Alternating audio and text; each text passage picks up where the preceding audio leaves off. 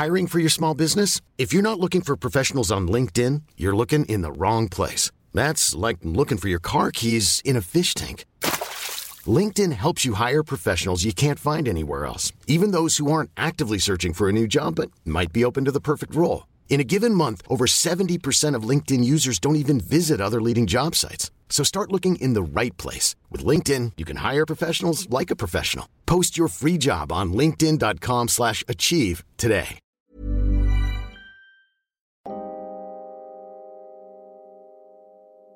Hello. What a treat it is to have you join me on the With Mon podcast. I'm your host, Monica O'Hanlon, and I have a truly eye-opening episode for you today. We're doing something a little different. This week, I'm sharing my very first documentary-style episode. That's right, together, we're peeking into the strange and extraordinary world of the glory hole. And not the glass-blowing kind, though we will touch on those a little later. So if there are any kiddies around, maybe hit the pause button for now and have a little listen later on, or pop on the headphones.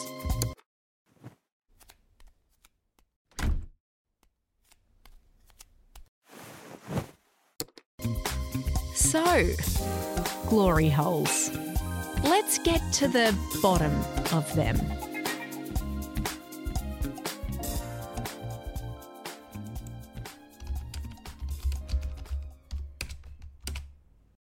According to Wikipedia, a glory hole is a hole in a wall or partition, often between public lavatory cubicles or sex video arcade booths and lounges, for people to engage in sexual activity or observe the person in the next cubicle while one or both parties masturbate, teabag, or fellate. That's Wikipedia's definition, and quite a mouthful. But where did they come from? Who was the first person to put their, in a hole? I'm glad you asked because it's actually pretty interesting. I think the first time I ever stumbled across a glory hole was in that movie, The Sweetest Thing. You're too big to fit in here. Too big to fit in here. Ow. Too big to fit in here.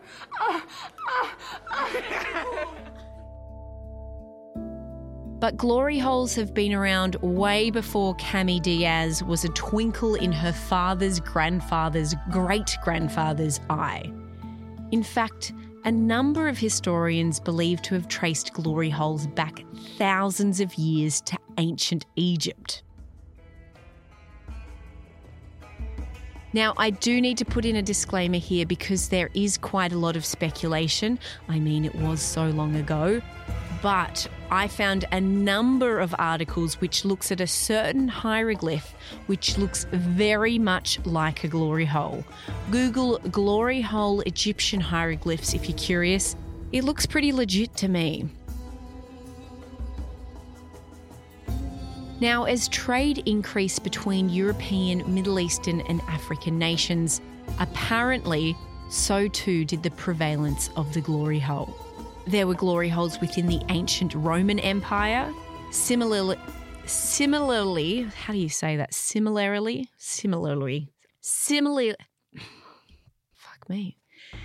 similar to our modern-day glory hole, they had openings known as fornices. They were used in public bathhouses and served as meeting places for secret encounters and anonymous pleasure. In medieval Europe, they called them peeping holes, and apparently were quite popular in certain monastic establishments. I found early evidence of glory holes everywhere from Greece throughout Asia. Holes were popping up everywhere.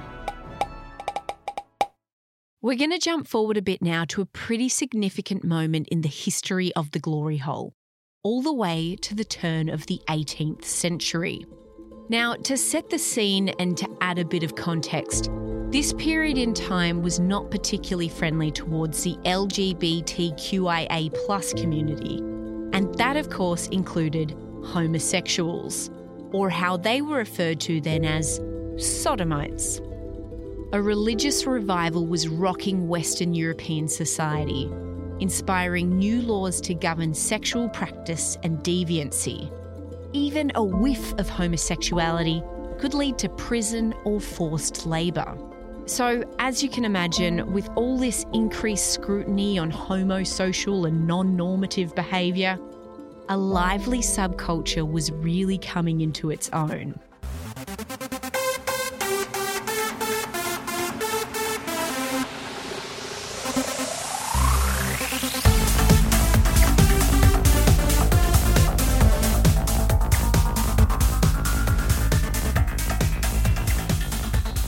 It was under this threat of persecution that the term cruising was coined, from the Dutch word kruisen.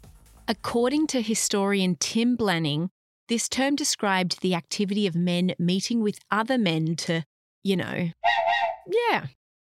People were cruising basically everywhere, from public toilets to courthouses, you name it. So the year is 1707. And a court case known as the Trials of Thomas Vaughan and Thomas Davis is underway.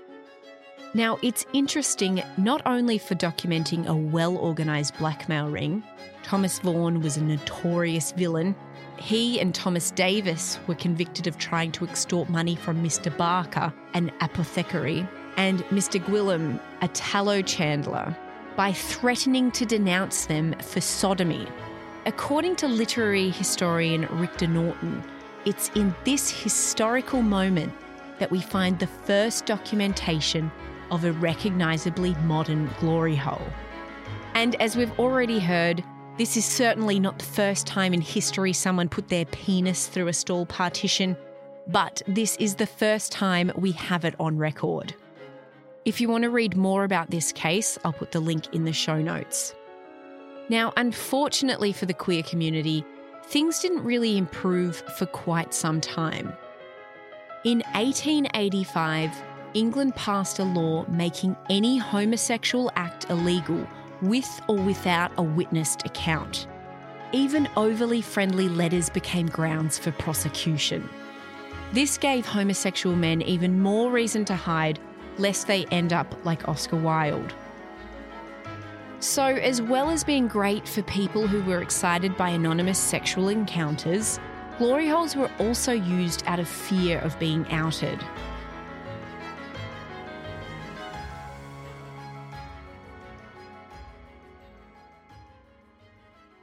It wasn't until 1949 when the term glory hole in this sexual context first appeared in text. It was found in the glossary of an anonymously published pamphlet called Soixante Neuf's Gay Girls Guide. This pamphlet provided a definition of the glory hole as a phallic-sized hole in partition between toilet booths, sometimes used also for a mere peephole. Things were finally looking up for queer communities throughout the US and the UK in the 1960s with the decriminalisation of homosexuality.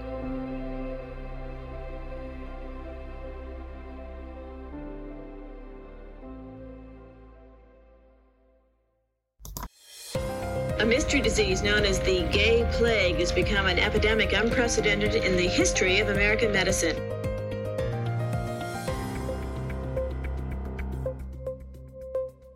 Unfortunately, in the 1980s, things took a turn for the world, and in particular for the queer community, with the emergence of the HIV/AIDS crisis. Hiring for your small business? If you're not looking for professionals on LinkedIn, you're looking in the wrong place. That's like looking for your car keys in a fish tank.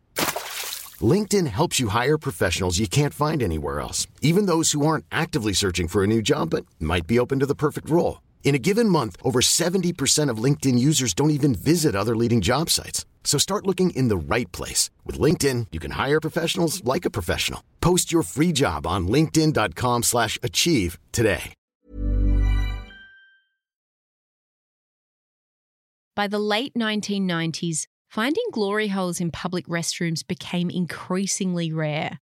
However, They continued to be found in sexually permissive gay clubs and the backrooms of pawn shops, becoming common fixtures in those environments.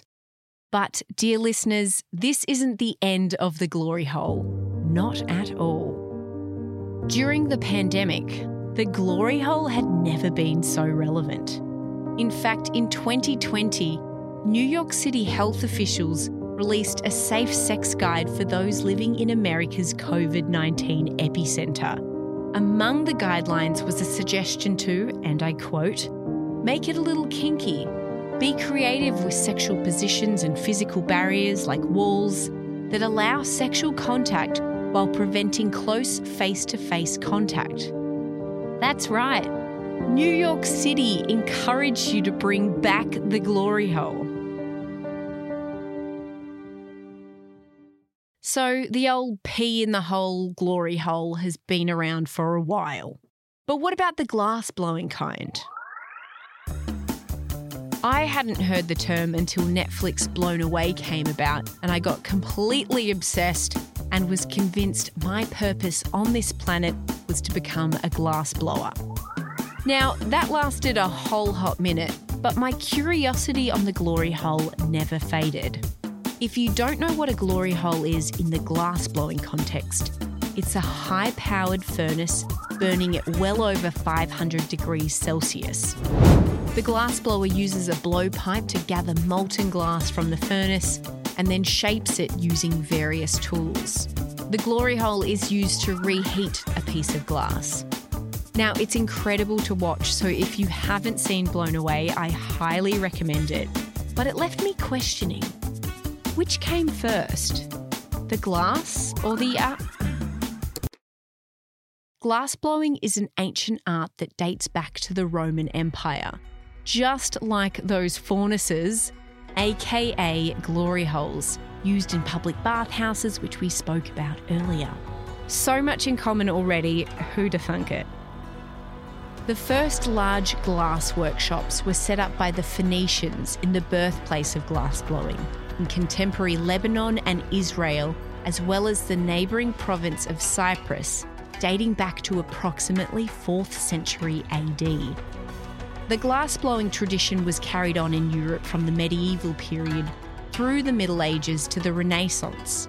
The first recorded use of the term glory hole in the glass-blowing context appears in an 1849 text called Curiosities of Glassmaking by English glassware manufacturer and politician Apsley Pellet. So ultimately, who truly owns the term glory hole? Glassblowers might argue they had it first, but let's be honest.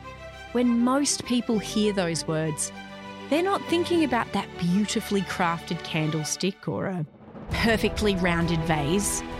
But that's not the point. A glory hole, by its very nature, is democratic and open to all. It doesn't discriminate based on who you are or what you desire. It's a space that accommodates diverse desires and creates a sense of shared pleasure. So instead of bickering over ownership, let's celebrate the fact that the glory hole has become a symbol of freedom, exploration, and acceptance. It's a reminder that in the realm of pleasure, we are all equal and deserving of satisfaction. And if you haven't had enough glory holes just yet, and you live or are planning to visit Western Australia, you're in luck. In 2018, the Western Australian Museum added a historic glory hole to its collection. The hole had been situated in the toilet stall of the Albany Highway side of the Gosnells train station, but was removed and saved in 1997 before the toilet was demolished. So there you go. Much like a glory hole, we started on one side and ended in the other. Thank you so much for joining me. Remember, if you enjoyed it, please don't forget to hit the follow or subscribe button wherever you're listening. You could also help me out by giving Withmon 5 stars and a lovely review. And if you really enjoyed it, feel free to share it with a mate. And I know this is a little different from my usual work, but I would absolutely love to hear your thoughts. Did you like it? Perhaps there's something I could change or improve. All my contact details are in the show notes, so please come and say g'day.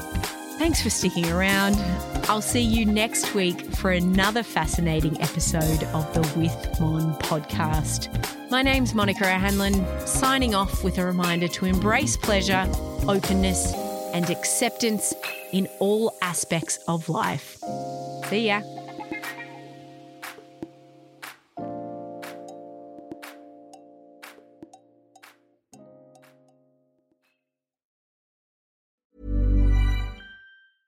Selling a little or a lot? Shopify helps you do your thing however you cha-ching. Shopify is the global commerce platform that helps you sell at every stage of your business. From the launch your online shop stage to the first real-life store stage, all the way to the did we just hit a million orders stage. Shopify is there to help you grow. Shopify helps you turn browsers into buyers with the internet's best converting checkout. 36% better on average compared to other leading commerce platforms. Because businesses that grow, grow with Shopify. Get a $1 per month trial period at shopify.com/work. Shopify.com/work.